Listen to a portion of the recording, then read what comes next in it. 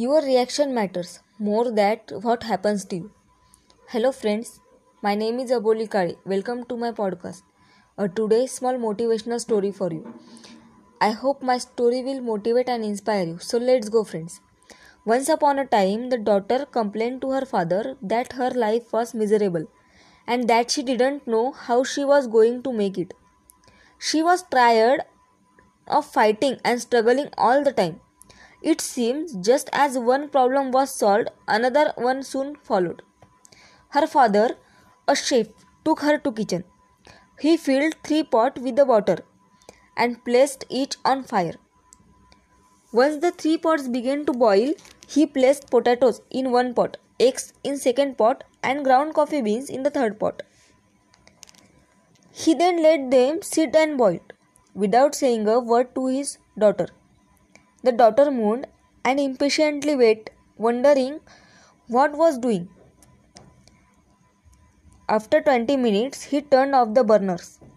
He took the potatoes out pot and placed them in bowl. He pulled the boiled egg out and placed them in bowl.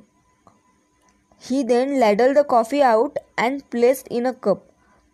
Turning to her, he asked daughter, "What do you see?"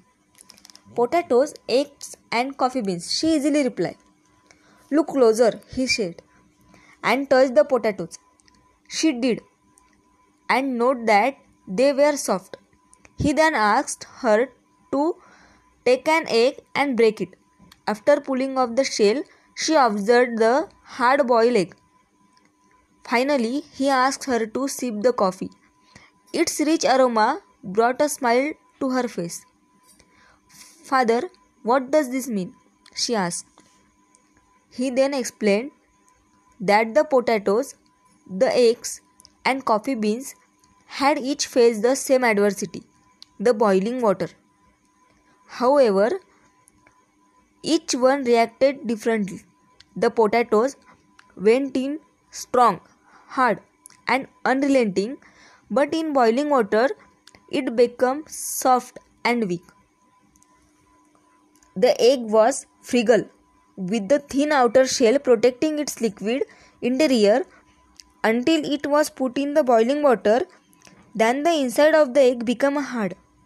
However, the ground coffee beans were unique. After they were exposed to the boiling water, they changed the water and created something new. "Which are you?" he asked his daughter. "When adversity knocks on your door, how do you respond? Are you a potato, an egg, or a coffee beans?"